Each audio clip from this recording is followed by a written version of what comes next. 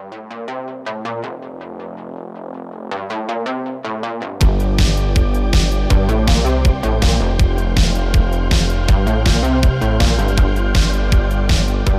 back to the We Don't Want to Grow Up podcast. Hey everybody, I'm Stacy. And I am Pete. We're happy that you're here. We're happy to be here.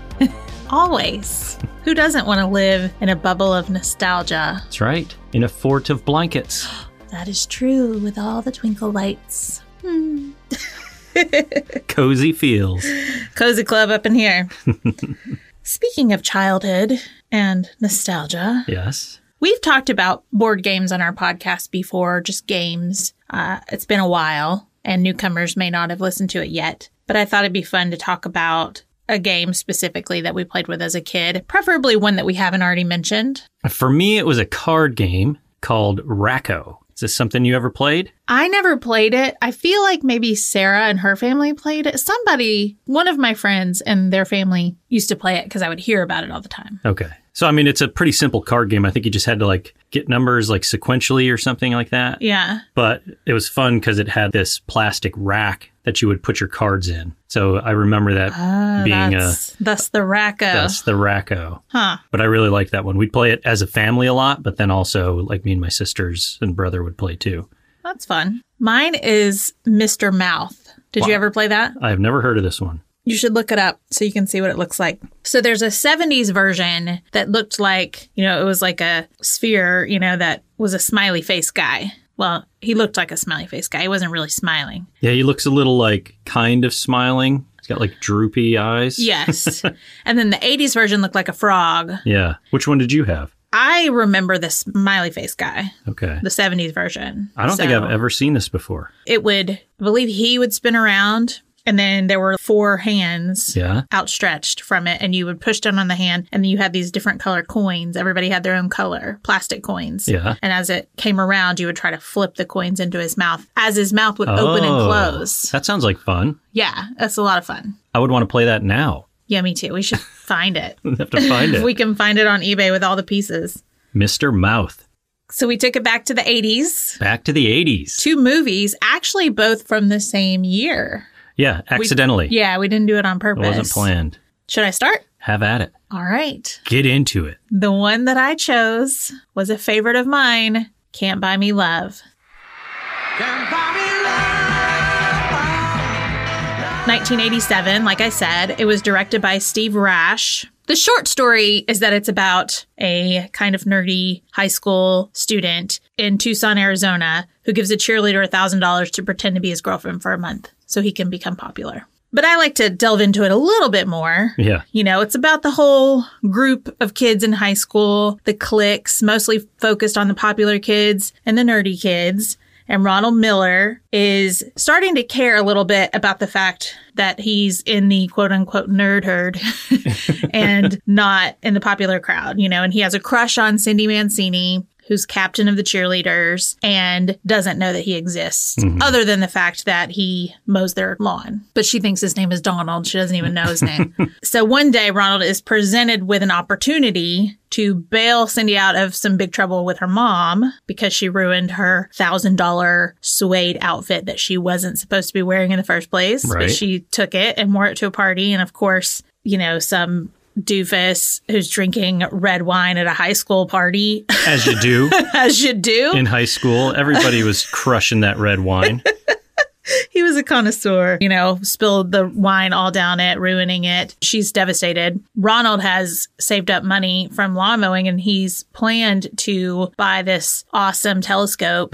He's there at the mall. And it's so funny because you see very clearly there's a price tag hanging up next to the telescope that says $1,000, and then cut over to Cindy, who he has seen through the telescope, trying to bargain with the store owner, saying she'll work to pay off if she can just get an advance to get a replacement of this suede suit. And you also see the price tag for $1,000. So Ronald just takes the opportunity and runs over to her and just basically shows her the cash, shows her the money, as Cuba Gooding Jr. would say. Show me the money. He presents Cindy with the idea that if she dates him for a month, he'll become popular. She gets the replacement outfit. Her mom's not pissed at her. Win-win. Everything's great. Yeah, win-win. She doesn't think it's going to work, but she wants that money, so she agrees to go along with it. And it does work. And works quickly. He becomes the most popular boy. Gives me some Teen Witch vibes. And he's very quickly accepted into that whole group of friends because if Cindy thinks he's cool enough to date, then everyone thinks he's cool enough. He's in. But it gets complicated, as it normally does, where Cindy starts to see that he's actually a really great person, and she starts to let him in, showing him who she really is. But the popularity goes to his head. Even though he really is, deep down, a good person, he's just high off of that fame. And even before that, you're right, even before that, he just doesn't notice that she's starting to like him. Yeah, she's trying to give him little subtle hints and stuff. Which I don't blame him. He's just like, why would she ever like me? I think he's probably got a guard up because he's like, this is not going to actually go anywhere. Yeah. So it comes to the end of the month. They stage a fake breakup. He's a big D-hay, and all her friends want to date him. It's basically like she created a monster.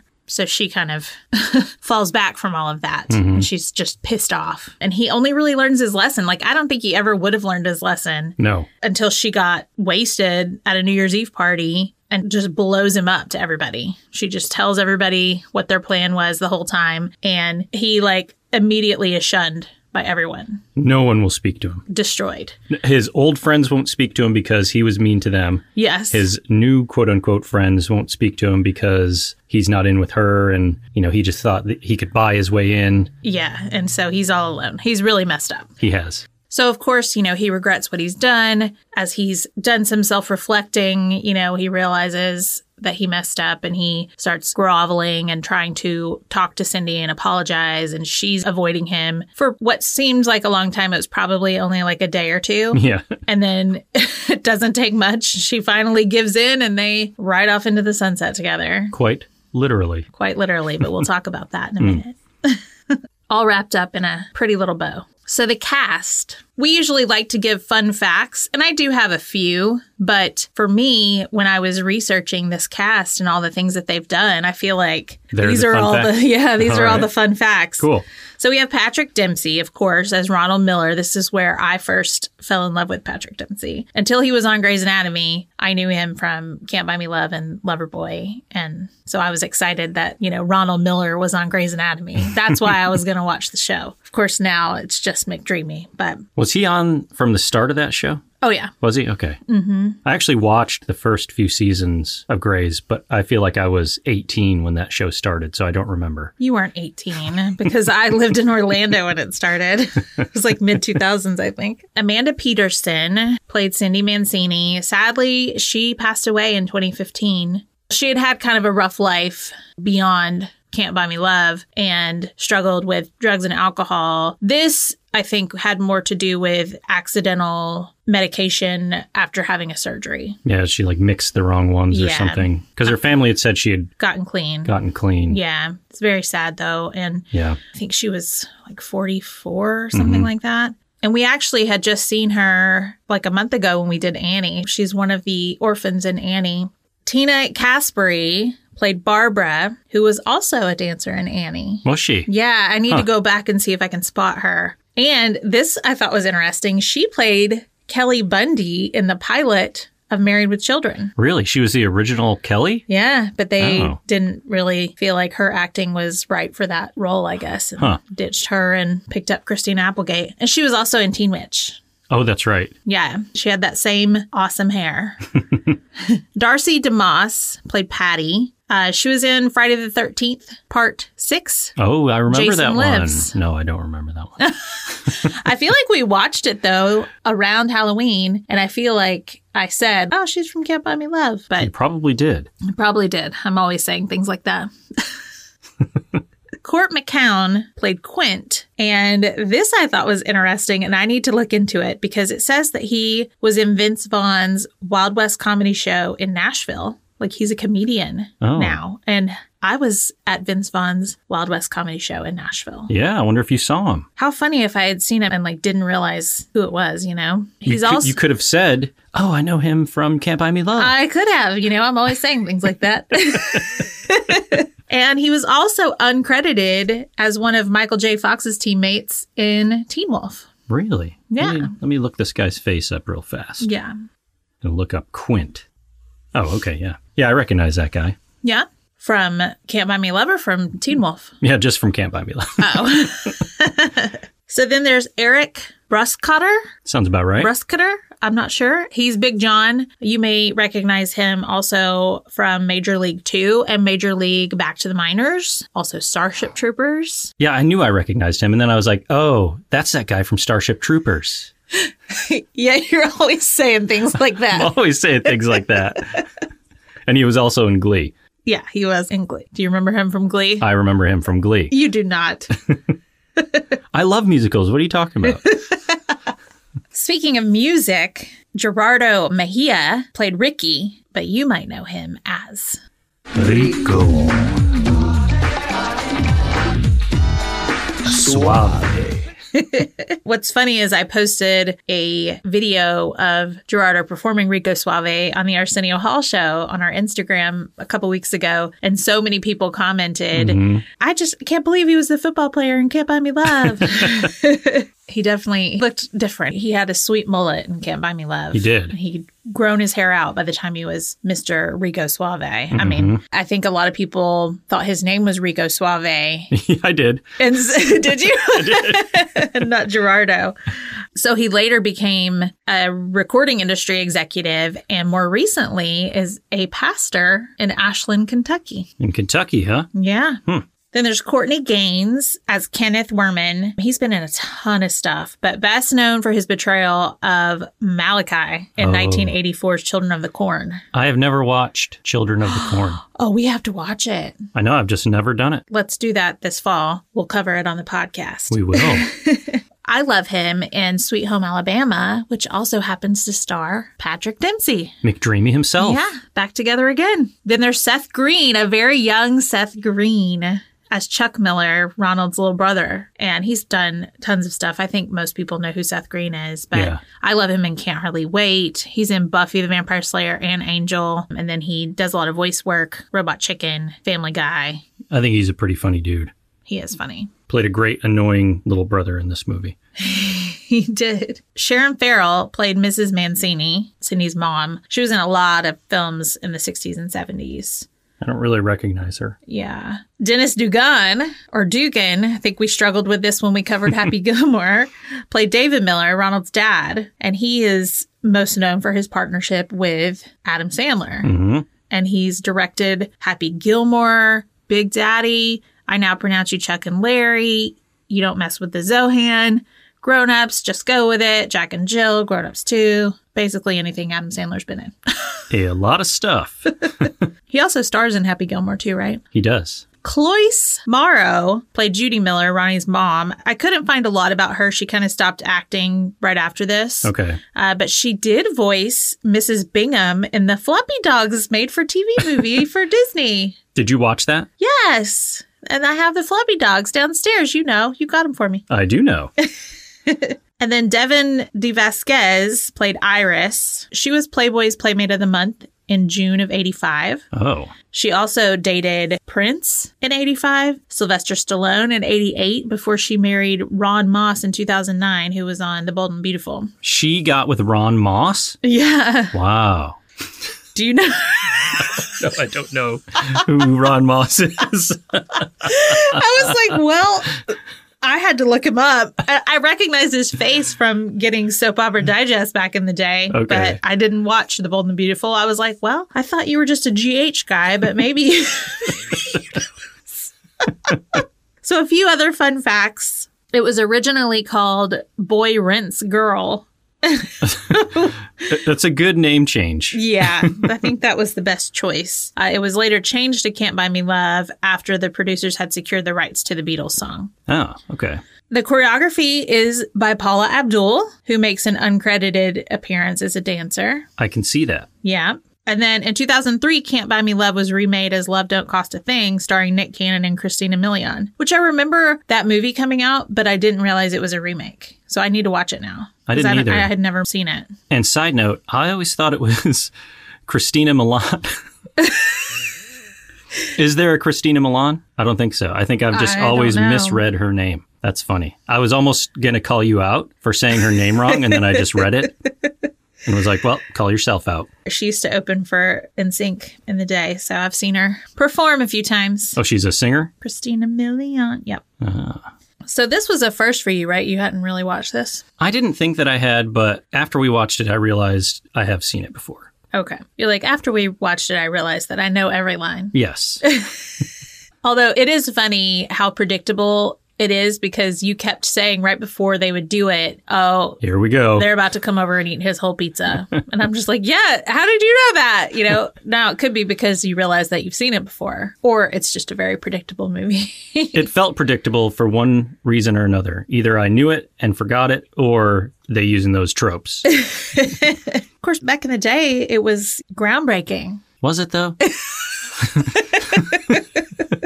I think so. All right. Tell me your favorite moments. Well, along those lines, the dance scene at the school when Ronald teaches everybody a new dance that he learned off of, I think, American Bandstand, but not actually American Bandstand. Well, they had a special thing. Oh, that's right. It was a special on American Bandstand. Yeah, so it was like the African anteater ritual or something like that, yeah. So he didn't realize that, but he gets his date to do the dance, and then everybody else follows suit. As you do. As you do. That's what I'm wondering. Like, do they still do that in movies that I'm not watching, like now? I don't know, because I was that don't an really, 80s thing? Haven't really watched any like teen movies that are current. Yeah, it's so different though. There's so many platforms for this type of movie to come out on now. Yeah. Like back then it was like you go to the movie theater and you can get it on VHS afterwards, and then it'll go to HBO. So you had like 3 ways to watch it, or I guess 4, because then eventually it would show up on TV. But now it's like, oh, the Disney Channel is going to make a movie, and now there's 500 streaming platforms. So there's a whole bunch of movies that I'm not watching that they could be doing this very thing. I'm just not sure. Yeah. At least with this one, the choreography was very basic. There were only like 4 steps in it. Whereas the movies like She's All That, you know, where all of a sudden everyone on the dance floor knows this very, intricate dance routine. It's like, did you all get together and practice this in your school gym before you came to the party? I just don't. The answer is yes, they did. But that's one of my favorite scenes. It makes me laugh. That's a good one. And then you mentioned before that suede outfit. First of all, I love that suede outfit. I'm like, wow, that is some 80s right there. Yeah, you've got the skirt. Yeah. And then the bra top topped off with the fringe jacket. Yeah, absolutely. That whole thing just screams 80s, but like posh 80s. Oh, yeah, very posh. Like that was a really awesome outfit for that. It's posh. And it's lush. It's like a cream color. Yeah, it's a great outfit. I really like it. And I like that scene because that's another thing I'm like, oh, yeah, somebody's spilling wine on this. Oh, yeah, you did say that. Well, you saw the guy standing there with the wine because we were like joking about, do high schoolers drink red wine? Right. And then you're like, you see her walking up. You're like, oh, he's definitely. That's ending up on there. It's heading for her outfit right now. Now, this one kind of steps on one of yours a little bit, but it's a very particular moment in a scene where Ronald's doing something, but to get his point across, he smashes a bat on a table. Yeah. This is the part that made me realize I have seen this movie before, because I remember that part in particular thinking, dude, why are you smashing the bat on the table? There's like people sitting right there. They're eating lunch out of their trays, and you just smashed this and everything went flying. Yeah. I like that scene, but I don't think he should have done it that way. It's very irresponsible. Very irresponsible. It could have gotten in that girl's eye, which I thought happened when she was crying. But really, she was just emotional.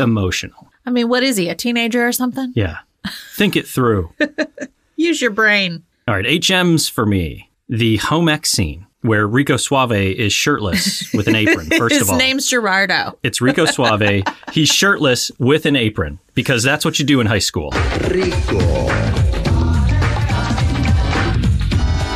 Suave. Would anybody actually roll around with no shirt and an apron in high school?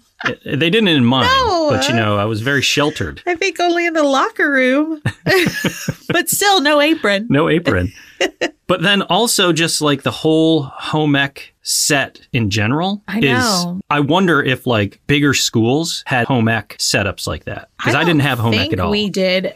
I don't know if in the 80s they had it like that. I don't remember having There's like ovens, sinks. in a classroom. It's like everybody has their own little kitchen. Right. And I don't know what else they taught in home ec, but I'm sure it was fully kitted out in this classroom. It looks like a lot of fun. I just Yeah. feel like they wouldn't do that in high schools nowadays. Too many hazards. Yeah. I feel like they should still have it just to teach people how to cook. Yeah, Everybody. they should, honestly. Hey, here's how you do your laundry. Here's how you cook. Yeah, they really need to call it like when they say college prep, there needs to be a class that actually teaches you how to be an adult on your own. Right. Here's your dorm room and post-dorm room prep class. Yeah. Here's how you iron a shirt. Here's how you boil water. Yeah. And then finally for me, the airplane graveyard is just like a cool scene. Like, I love airplanes. I figured that was going to be one of your favorite scenes. Well, I forgot about it until I already got down here, so I had to make sure that I listed it. But I really love that scene, and I love the planes that are in there, and just the whole way that looks. I really want to go to one sometime. Yeah. And they are awesome in video games as far as finding a sweet camping spot. You can always find one in an airplane graveyard. Good to know. Also, that scene is kind of romantic. It is. It's like their little last date before they're going to break up. And that's where you can really tell that Cindy has fallen for him. She has face planted for him. So my favorites. Number one, I love Cindy's little quick makeover of Ronald. They show up at school. It's the first day they're going to be walking down the halls together. And she's like, we got to fix the way you look right now. And she real quickly, because his hair's gelled down or whatever, so she just tussles his hair, With some mousse. shakes it up, and it all of a sudden looks super cool. And she rips the sleeves off of his button down. Untucks it as well. Untucks it. And that's it. Now he's super cool. I mean, he looks like a completely different person. And you're just like, oh, hello, you. I mean, he's still like a little scrawny Patrick Dempsey at that time. But it's like you can see why people started to pay attention to him because he looks cute. All of a sudden, he's like Clark Kent, and then bam, Superman. Yeah. Take his glasses off. Whoa, I didn't even recognize you. Number two is it's the scene around your favorite moment when he slams the bat onto the table because he's taking up for his friend Kenneth, who he's been friends with since they were kids, along with Quint, who's bullying Kenneth just because he's sitting and tutoring Patty and being a nice person. But this is after Ronald has fooled everyone. So they're like on the defense thinking that the nerds are coming in to try to... Out of here, nerd. Back to your table. Yeah. It's not nice. And Ronald sees him doing that. And he comes over and like reminds him, you know, we used to all be friends. Like what happened when we were kids? Like you broke your arm and we carried you all the way to the hospital and you cried the whole way. And, you know, and then of course, after the speech, we get a really great slow clap. And I thought you were joking because like everything had kind of ended right there. And then you did a slow clap. And I was like, oh, that would have been hilarious if they put a slow clap in. 1 second later, slow clap. What's funny is that I didn't even know for sure that that's what happened, but I just instinctively was like, there's a slow clap here. Yeah. We need to slow clap. And then when they did it, I was like, oh, that's why I thought there should be a slow clap here. We need like a history of the slow clap to see where that was in the chain. Like that certainly wasn't the first slow clap. Yeah, right? I don't know. What I love is like in Can't Hardly Wait, which is 10 years after this, there's a slow clap thing, you know, where I think they're kind of making fun of. It's a call out. Yeah. And then number 3, the end, where Cindy finally decides she's going to forgive him and he's mowing the lawn and, you know, she's starting to leave with her friends. And then all of a sudden she comes back and jumps on the back of his riding lawnmower and they ride off into the sunset together. Kiss in the sunset. They're kissing. She takes his hat off and puts it on herself. It's just a great ending. I noticed in that scene, and this is how I can tell that I've gotten older, I was very nervous for the young ladies sitting on the back of this convertible. They were not secured down. Anything could have happened. Not wearing any shoes. No shoes, no seatbelts. They were on the trunk of the car, basically, like with their legs over the back seats. Like, that is not safe. Those wild and crazy kids. So wild and crazy. Also, there was a callback to that scene of them riding on the lawnmower in the movie Easy A with Emma Stone and Penn Badgley. Pam? Penn? Penn. Yeah. Makes more sense. He's from Gossip Girl and You, the show. You. On Netflix. You. Is he the main guy? Yeah. Oh, okay. I do know him then. Yeah. HMs. Okay. I love the hair in this movie and the face paint a la Gem. Patty has different things on her face. Like the whole time she's got like a star sticker one time. Another time she's got this like squiggly line that's like yellow and pink that just comes out all the way across her cheek. Different times she's got just like glitter all over her face. She's got streaks of purple or something in it. She was 80s cool. For sure. She was. But this was after Jem, so it does make me wonder if it was kind of inspired by that. Yeah, because in Cindy's room on the wall, it says outrageous. It does say outrageous. I'm like, was that a super cool word? Or was that a Jem word that was super cool? I can't remember. I bet outrageous came before Jem. I feel like that's probably something they said even in earlier times. Jem was probably using it to be cool. Right. She just put the stamp on the cool of using that word. She popularized it. She truly did.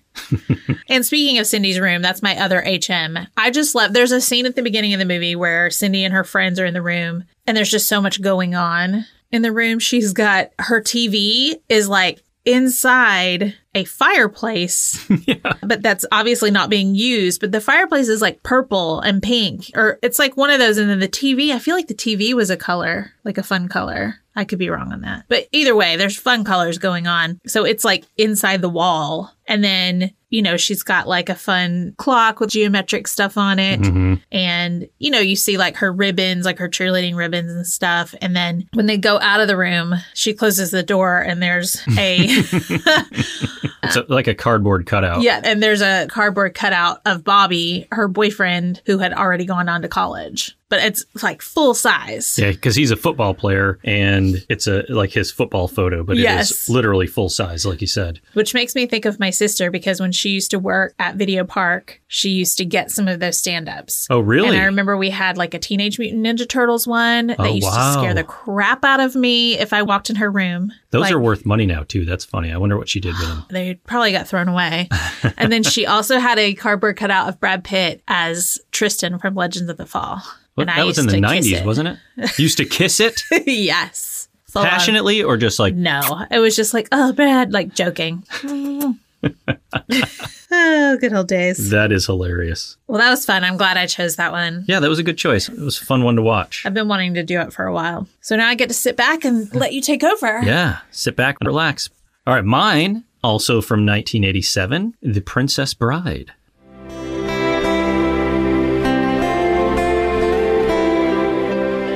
This was directed by Rob Reiner, and it's basically about a poor little guy. He's sick. He's home from school. His grandpa comes over to read him a story. The story, it's a swashbuckling fairy tale adventure about the beautiful Buttercup and her one true love, Westley. Now, I have to make an admission here. I always thought his name was Wesley until today. Until today. I saw it and I thought Wikipedia was wrong. Yeah. And I was like, wait, there's a T in there?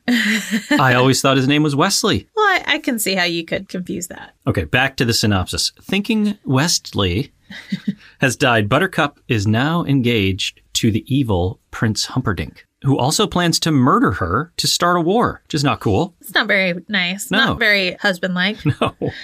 Wesley returns and must save her from this evil plot. He joins forces with the giant Fezzik and the brilliant swordsman Inigo Montoya as they battle Prince Humperdinck and his lackey, the Six-Fingered Man.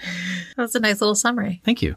So it's based on the William Goldman novel, aptly named The Princess Bride, written in the early 70s. It stars Peter Falk, who sadly passed away in 2011, but he plays Grandpa and the narrator. Has a very young Fred Savage as the grandson. He was always so cute. Carrie Elwes as Westley. That's how you pronounce it? That's what I looked up today, because I was like, I have always pronounced this incorrectly. I've always been like, Elwes.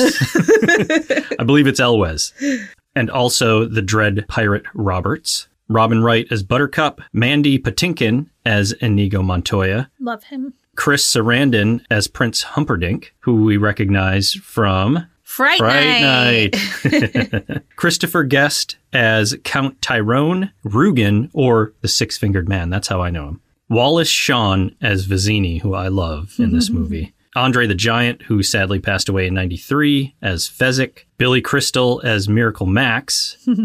Carol Kane as Valerie, who is Max's wife. They're the best. Yes. Peter Cook, who also passed away in 1995 as the impressive clergyman. And Mel Smith as the albino, who also passed away in 2013. So a lot of these people have passed away. I guess they were older. They were, yeah. When they did this, So fun facts. Colin Firth was originally in the running to play Westley. Oh, I love him. But they found Cary Elwes and thought he was a better fit, which I agree. He's a perfect fit for this movie. Yeah. Also, Courtney Cox, Meg Ryan, and Uma Thurman all auditioned for Buttercup. Wow. And Robin Wright was like the last person to audition for that role. Like 500 people auditioned. She was the last one and she got it. And I'd mentioned this. Andre the Giant had just had some pretty serious back surgery. So he couldn't really lift anything. So they're always using like a stunt double to do some of his stuff. Or, you know, that scene where he has to catch Buttercup at the very end. She was lowered down on a wire because he couldn't support her. So he was in a lot of pain during all of the filming. Oh, it's sad. There's a scene that was cut from the end of the film, the very end, where Fred Savage originally walked over to his window right after his grandfather had left. And he sees Fezzik, Inigo, Wesley, and Buttercup all riding on their white horses out his window. I was like, they should have left that in there. That would have been fun. I bet they didn't because they didn't want to confuse people. Yeah. So when Inigo utters his vow... Hello. My name is Inigo Montoya. You killed my father. Prepare to die. Mandy was thinking of his father, who had died of cancer a few years prior to that. And he was picturing the six-fingered man as cancer. Oh, wow. So there's a whole documentary that I watched on it where he really talks through how that was his motivation. And he was like walking around and like picturing that before the scene and stuff like that. So it's a really powerful part of this movie. And it's crazy like the motivation that Mandy used for that. Oh, that just gave me chills. Yeah. So the sword fight on the Cliffs of Insanity with its epic 3-minute battle scene. That took months of practice and over a week to shoot. Wow. Mandy and Cary trained for about 2 months in New York together because they realized, like, we have got to make this the greatest sword fighting scene ever. Because I guess in the book it was written like that. The author spent a lot of time researching what would go into a sword battle like this. So they wanted to do it justice. I like that. And so when they got to London, they trained every day that they weren't shooting. So there's no stuntmen involved other than there's one like Flip. Other than that, they did all of the work there. Nobody got hurt, which is good for a fencing scene like that. But I think they really pulled it off. Yeah, they did. So Arnold Schwarzenegger was originally cast, or at least was in their minds to be cast as Fezzik. But by the time they got around to making this movie, he was too expensive because it took a long time to get this movie made. Really? Every time they'd get a green light, somebody at the studio they got the green light from would get fired. And it happened like 6 times in a row. You know what's funny is since we've started doing this podcast, we've heard of more and more stories like that. Yeah, it just takes so long to get a movie made. Yeah, just never really knew about some of that behind the scenes stuff. Yeah. Cary Elwes, I guess, was extremely smitten with Robin Wright. Oh, really? He wrote in his book, he said, "It was as if I were looking at a young Grace Kelly. She was that beautiful." And he added, "To be honest, I couldn't concentrate on much of anything after that first encounter with Robin. She was the perfect Buttercup in my mind's eye." So do you remember the scene in the forest when they catch Westley and Buttercup and they knock him on the head? Yeah. So they had filmed that a few times and Cary said, that just doesn't look authentic. Go ahead and hit me on the head a little bit for this next taping. So Christopher Guest was like, okay, we'll give it a shot. So he whacks him on the head, and what you see is Cary actually getting knocked out, because the next thing he remembers is he's waking up in a hospital and they've put stitches in his head. But that's the take that they actually used. Oh my God. Him getting actually knocked out. Wow. So the author, William Goldman, he wrote this in 73, not 72. He had 2 little daughters at the time. They were like 4 and 7. And he said, "I'll write you a story. What do you want it to be about?" One of them said, "A princess," and the other said, "A bride." And he's like, "Well, that'll be the title." Oh, that's so cute. So Rob Reiner brought Andre the Giant up to a hotel room to audition him. And Andre read him a scene, and they could not understand a single word that he said. It's funny because when we were watching, I was like, What? I didn't catch one thing he just said. So he was like freaking out because they couldn't think of anybody else really that they could get for this role that would work for it. So Rob recorded his entire part on tape, exactly how he wanted him to do it, and gave that to Andre the Giant. He studied it, and I guess it came out a little bit more intelligible. I won't say like perfectly. I like him in the movie. I can understand I like him too. 80% to 90% Yeah, there of what was he just says. one little scene that I just didn't catch it. Yeah. So Christopher Guest would make sword fighting noises during his scenes. Where you'd be like, ching, ching, ching, ching, ching, ching, ching. And Rob Reiner had to cut a few times and be like, hey, we're going to put those sounds in afterwards. You don't need to make them. That's funny. That reminds me of Will Smith on Fresh Prince reciting other people's lines, mouthing them as they said them. Yeah, and in the Star Wars prequels, they had to tell, it was either Hayden or Ewan to stop making lightsaber noises because they'd be like, and then when they hit him, they're like, they're like, Really? You got to stop this. Yeah, like we're picking this up on the microphone. You can't make these noises. That's funny. I wonder if to them it helped them really feel like they were doing it, so they felt more authentic. Yeah, maybe. It's like you kind of need those noises. Yeah, but at the same time, it's like, did you not think that the camera would pick up on just even your mouth making the noises, let alone the sounds? For real. And I think, like, if you watch the scenes where Inigo and the Six-Fingered Man are fighting, you can see his mouth, like, doing something. So I wonder if they really didn't use that audio and did their own audio because he's going ching, ching, ching, ching.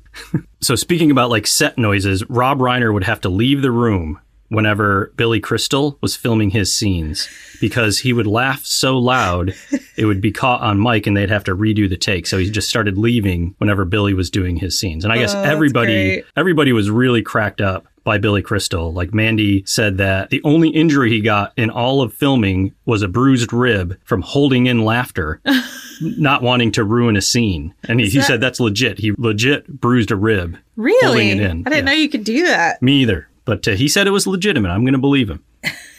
Robin Wright said Andre the Giant would keep her head warm because they would film. It was in England that they filmed. I guess it was chilly out. He would keep her warm by putting his hand on her head. And it was so big, it would like cover her whole head and like go down to her neck and keep all her Oh, heat wow. in. They said his hands were just enormous. Yeah. Oh, that's sweet. It is sweet. Speaking of Andre the Giant, so because of that back injury, they had to bring him around set on an ATV because I guess he couldn't fit in the normal vehicles. Oh. And he always wanted Carrie to drive it. So eventually Carrie gave in. But the first time that he did it, he got in a wreck and like his foot slipped off the clutch and like got stuck between that and a rock. And he broke his toe. He said it was just sticking like straight down, like legit broke. And they initially tried to hide it from Rob Reiner, but it was too big of an injury. So there's scenes. So they worked around shooting with that big swollen toe and his broken toe. And you can see it like right before Buttercup pushes him down the hill. Yeah. There's a spot where he sits down. And I always noticed that his leg was like out straight. Whenever he went to sit down, I was like, that's like an odd way to sit down. But that's why his leg is out straight. He couldn't put any weight on his toe. So then, you know, she kicks him down the hill, yada, yada, yada. So then they're running off to the fire swamp down the road. And he's kind of like weirdly hopping. And that's also because he can't put a lot of weight on that toe at that time. So Robin Wright was a regular on the soap opera Santa Barbara. Yeah. But she was actively filming at that time. So in exchange for allowing her time off to film this, she had to extend her contract for another year. Oh. And lastly, is this a Christmas movie? Huh. What? The answer is yes. Or at least it's Christmas time. You first notice it when the mom opens the door to come see, not Kevin. Not Kevin? Not Kevin. There's like Christmas decorations in the hallway. It also explains why there's a Santa on his wall. Oh, yeah. I did notice the Santa. Yes. And I didn't even think about that. Me either. And the book that the grandpa comes in with is wrapped. And that's why it's wrapped as well. Because it is actually at Christmas. Wow. We've got another one on our list. That is a Christmas movie. Yeah. All right. That's all I got. Good job. Thank you. That was fun. I learned a lot. Let's hear your favorite moments. All right. So as I do, I love the romantic moments. You do. So just the story of how Buttercup and Wesley fall in love every time he says, as you wish, and how that really means I love you. Mm-hmm. Just the way they look at each other is just so good. There's love there. Yes. So when she pushes Wesley down the hill and then he yells out, "As you wish." And then she's like, "Oh, Wesley, it's what have you." I done? And then she goes and rolls down the hill after him. That is such a gnarly hill. Yeah, it was so steep. Terrifying. Maybe I would ski down that, but that is Ooh, that is a even that. really steep slope to do anything on. Did you ever used to roll down hills though like that? Yes. Me too. It was so fun. We used to even do it in my front yard. Oh, that's right. You've got a good hill for that. We would do it at church. Yeah. It was a huge hill, like not as steep as that, of course, but it was really long. So you could roll for quite a ways. Yeah. And you paid the price because you had to walk all the way back up. The trick to my front yard was that you just had to make yourself stop before you went into the road. And then just the slow fall out the window when Buttercup jumps out of the castle window and Andre the Giant catches her. She's just flowing in the wind. as Yeah. She's falling. It's just funny to me. And then the other two are just down in a heartbeat. Like next thing you know, they're just on their horses. Right. But she gets this dramatic slow fall.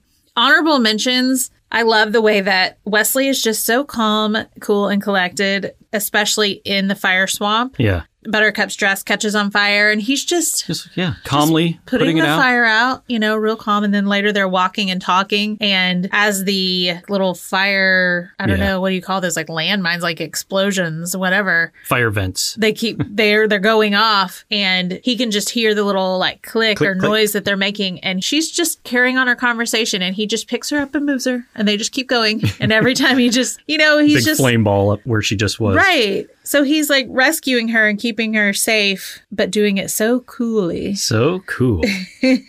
Fred Savage's bedroom. I don't know his character name. He plays the grandson. Oh, the grandson, a.k.a. Fred Savage, a.k.a. Kevin Arnold.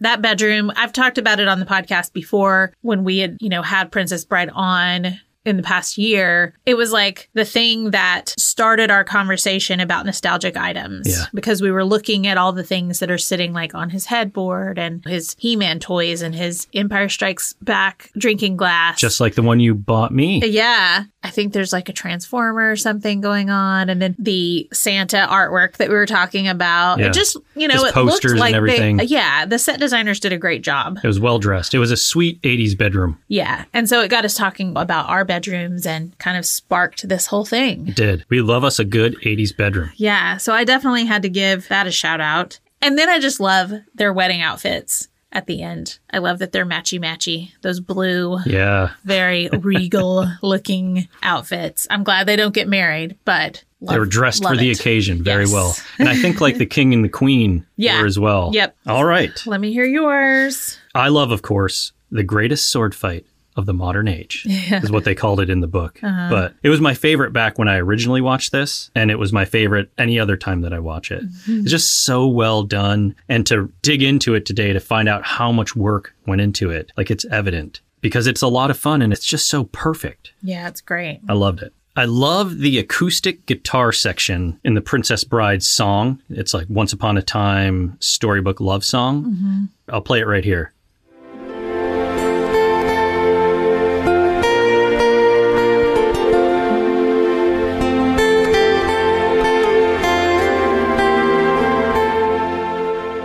I just love that. Yeah, it's It just magical. gets me. It gives me such good feels.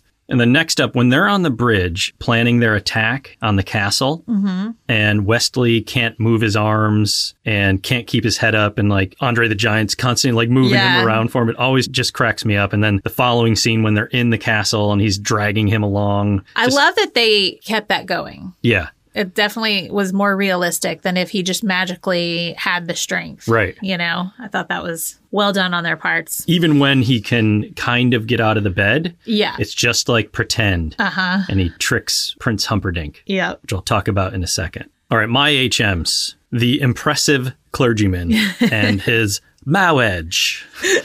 So good. That really cracked me up as a kid. Yeah. And I was laughing yesterday when we watched this too. I think that's one of the first things that people think of when they think of Princess Bride. Yeah. And then the scene I was just talking about, it's like to the pain scene. Oh, yeah. Not to the death, to the pain. So in that scene, Wesley is consistently insulting Prince Humperdinck, and it just makes me laugh. First of all, he's just like, no one's ever insulted me like that. He's like, get used to it. He calls him all these names. It's like a warthog-faced buffoon, a miserable, vomitous mass, a pig, and he just throws it in all quickly. And it just always cracks me up. I loved watching it with you because you were legitimately cracking up. I was. And then I love his explanation of what to the pain means. It's always so like intense. And he's so serious. And then I always love the name Rodents of Unusual Size. But I never noticed until yesterday that Buttercup says, what about the ROUSs? Yep. And I never put the two things together until yesterday. I was like, oh, that's what that means. So now I have a new favorite called ROUSs. Yes. And just that whole fire swamp scene in general with the lightning sand. Because I love when they're gone and then they come up, they're like, and then finally when Fezzik is carrying all of them up the rope. Yeah. And he's just like, no footing it, hands only. And then, just turbo up that rope. I always thought that was hilarious. It's inconceivable. And that's all I got. Oh, good job. Thanks. That was fun. That was fun. Two very good movies. Yes. So since they're both from 1987, I figured we could pick two songs from 1987. Oh, nice. Good idea. Although it's funny because I think our very first shorter episode that we did, we talked about songs from the 80s that brought up specific memories for us. Yeah. And I remember that there was only one song that was from like 1984 and all the rest of them were from 1987. Because we talked about it, it was like, this must have been a year for me when I was like 8 years old where music really started to hit me in a different way. Yeah, I remember that. Because these are some songs that were on my list that I can't list today because I've already listed them, but I'm still going to give them a shout out. Head to Toe by Lisa and the Cult Jam. Only in My Dreams by Debbie Gibson. I Think We're Alone Now by Tiffany. I Want to Dance with Somebody. All great ones. Constant HMs from you. Yes. All right, what's your two for this episode? Number one is Nothing's Gonna Stop Us Now by Starship.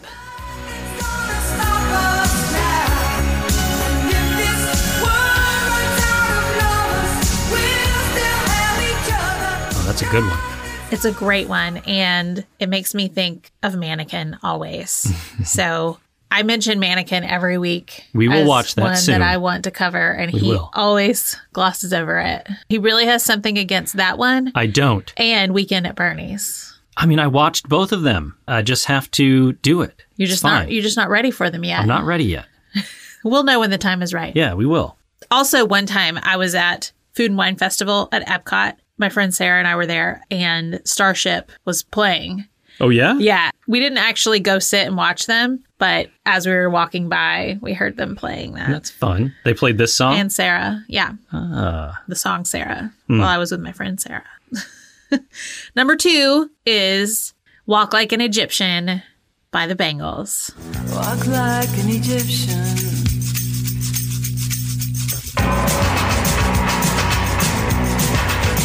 Just such a fun song. It is. And it was actually Billboard's number one song of 1987. Was it really? All right, tell me your songs. All right, first up for me, I Still Haven't Found What I'm Looking For by U2.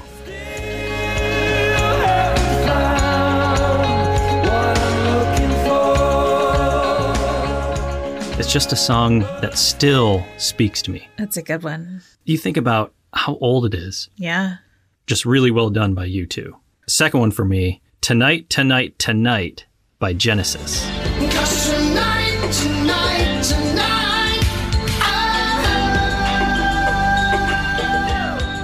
Yeah. That's just a really good song, and I love Phil Collins. Yes. Who Now- doesn't? Yeah, absolutely. My HM was actually what I wanted to pick originally, but I think I picked this before. You did, yeah. So it's Living on a Prayer by Bon Jovi. So I'm pulling a U. I can't let this list go by without mentioning that song. Yes. Well, my only worry is that people haven't listened to that other episode and they're going to be like, but what about this song? And what about that song? Exactly. So we we got to just let them have know. to let you know. Yeah. We know. We know. We're not going to the vice principal's office for this. Hey, it's our podcast. We choose what we want. That's right. And now it's time to settle in, grab your blankie, Get cozy. maybe a mug of hot cocoa. Ooh, yeah. With marshmallows. Always. It's time for the Cozy Club. My favorite time. Mine too. So this week, just reading you a few things that some of you have written in. We have Circle of Eden, I don't know your actual name, said skating rinks with arcades and food. Oh, those speak to me. I love a skating rink. Yeah. Those arcades they'd have. I never really got to eat a lot of the food there because all my money went to the video games. There was just something about that time. You know, I used to go with my friends just on the weekends and skate our little hearts out, sing along to the music. Yeah. So it was all late 80s, early 90s because that was kind of the time frame. All the best music. I feel like if we were ever going to open a business attached to this podcast, it would be a skating rink That would be fun. with a sweet arcade. But we'd have to add some things to it that made it unique. Yeah. Which I think we could do. We could do that. I don't want to give all of our secrets away. No. But good call, Circle of Eden. Yes. It's just when you got dropped off at the skating rink, you knew that the next few hours of your day were going to be a good time. Yeah, all the lights. I mean, you think of the lights that were going on, the music, Yeah. just the whole It's a vibe. thing you walk into. Anytime those doors open, it's like a whole new world. Yeah. And it had a certain smell, and Yeah. you'd go get your skates, Yep. and they all looked exactly the same. Like brown with orange Yeah. wheels Yeah. or light brown. Yeah. Good times. Definitely good times. So Chrissy wrote and said, listening to my Disney books on tape in the 80s. She said they came in a plastic binder, and she had so many. Wow, that's bringing up a memory for me Yeah. of like these plastic binders. They were kind of formed on the inside. Like the tapes would go inside of like the plastic forms Oh, and you'd like yeah. pry them open kind of. Uh-huh. And the tapes would all be in there. I forgot about that. Me too. Unlocked a memory. I don't know that I had Disney books on tape, but I did have some books on tape. I know I had Rainbow Bright and I think Moon Dreamers. Some good stuff. I had Salty the Singing Songbook.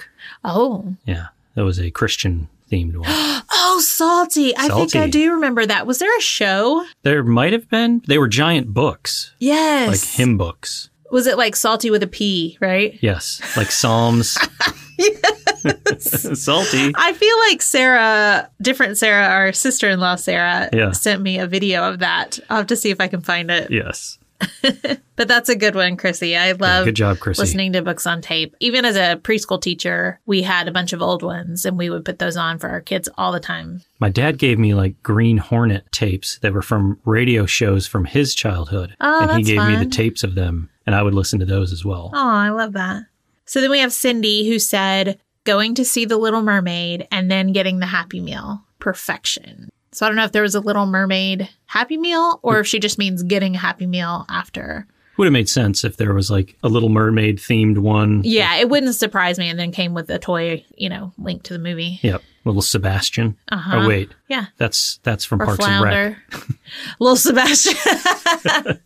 Now I just want to sing.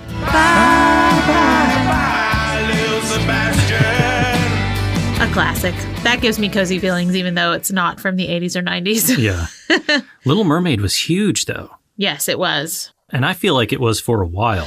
Well, and it was the first of like the new Disney movies because we grew up watching, movies from 1937 or whatever, like Snow White and Sleeping Beauty and Cinderella. Because I remember like a girl I had a crush on who was a junior when I was a senior still had her room decked out in Little Mermaid stuff in 94 probably. Oh, well, that's not that far off from when it came out though, right? When did it come out? 89? Yeah. So, I mean, she was Something like probably of the right age to have loved Little Mermaid. Yeah. And then maybe was just too lazy to change her room. Or sometimes it just seems kitschy to still have something That's true. from your childhood. I never asked. You're like, don't question it. Just hope you can make out. That's right. I feel like I was in like 3rd grade when Little Mermaid came out. Okay. I'm I'm not sure if that's right though. And then I don't have a name, but the Instagram handle is mlyn324_. They said making potions in the backyard with sticks, leaves, and water. I was a baby witch. Nice. Bet you that was fun. Yeah. I didn't really make potions, but I definitely made lots of mud pies. I would make mud pies, but then also in preparation of getting stung by a bee, I would have piles of mud ready just in case. Just in case. Just in case. That is so you still, because you love to be prepared. Prepping. You should see what all we brought with us when we went to get our COVID vaccine. Just in case. We were ready, though. Just in case we had a reaction. I mean, it's smart because we both have allergies, so I get it, but that's cute. Always prepared.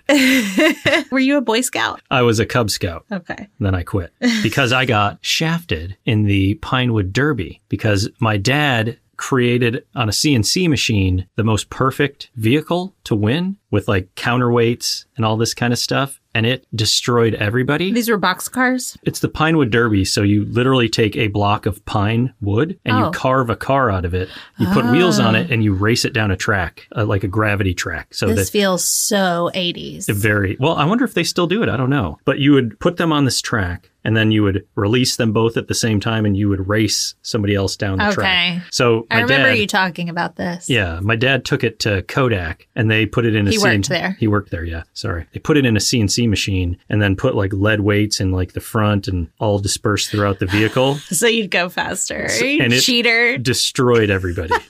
So you got DQ'd? I got DQ'd, and then I did never want to come back. And then you quit Cub Scouts. Eventually. I didn't quit right then, but that's what led me to quit.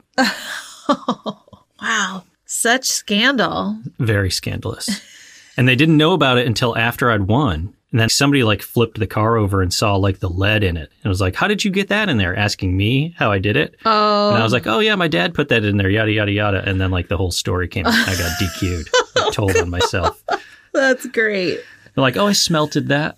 You smelted that? So did you do your homework this week, Mr. Tuttle? Oh. No.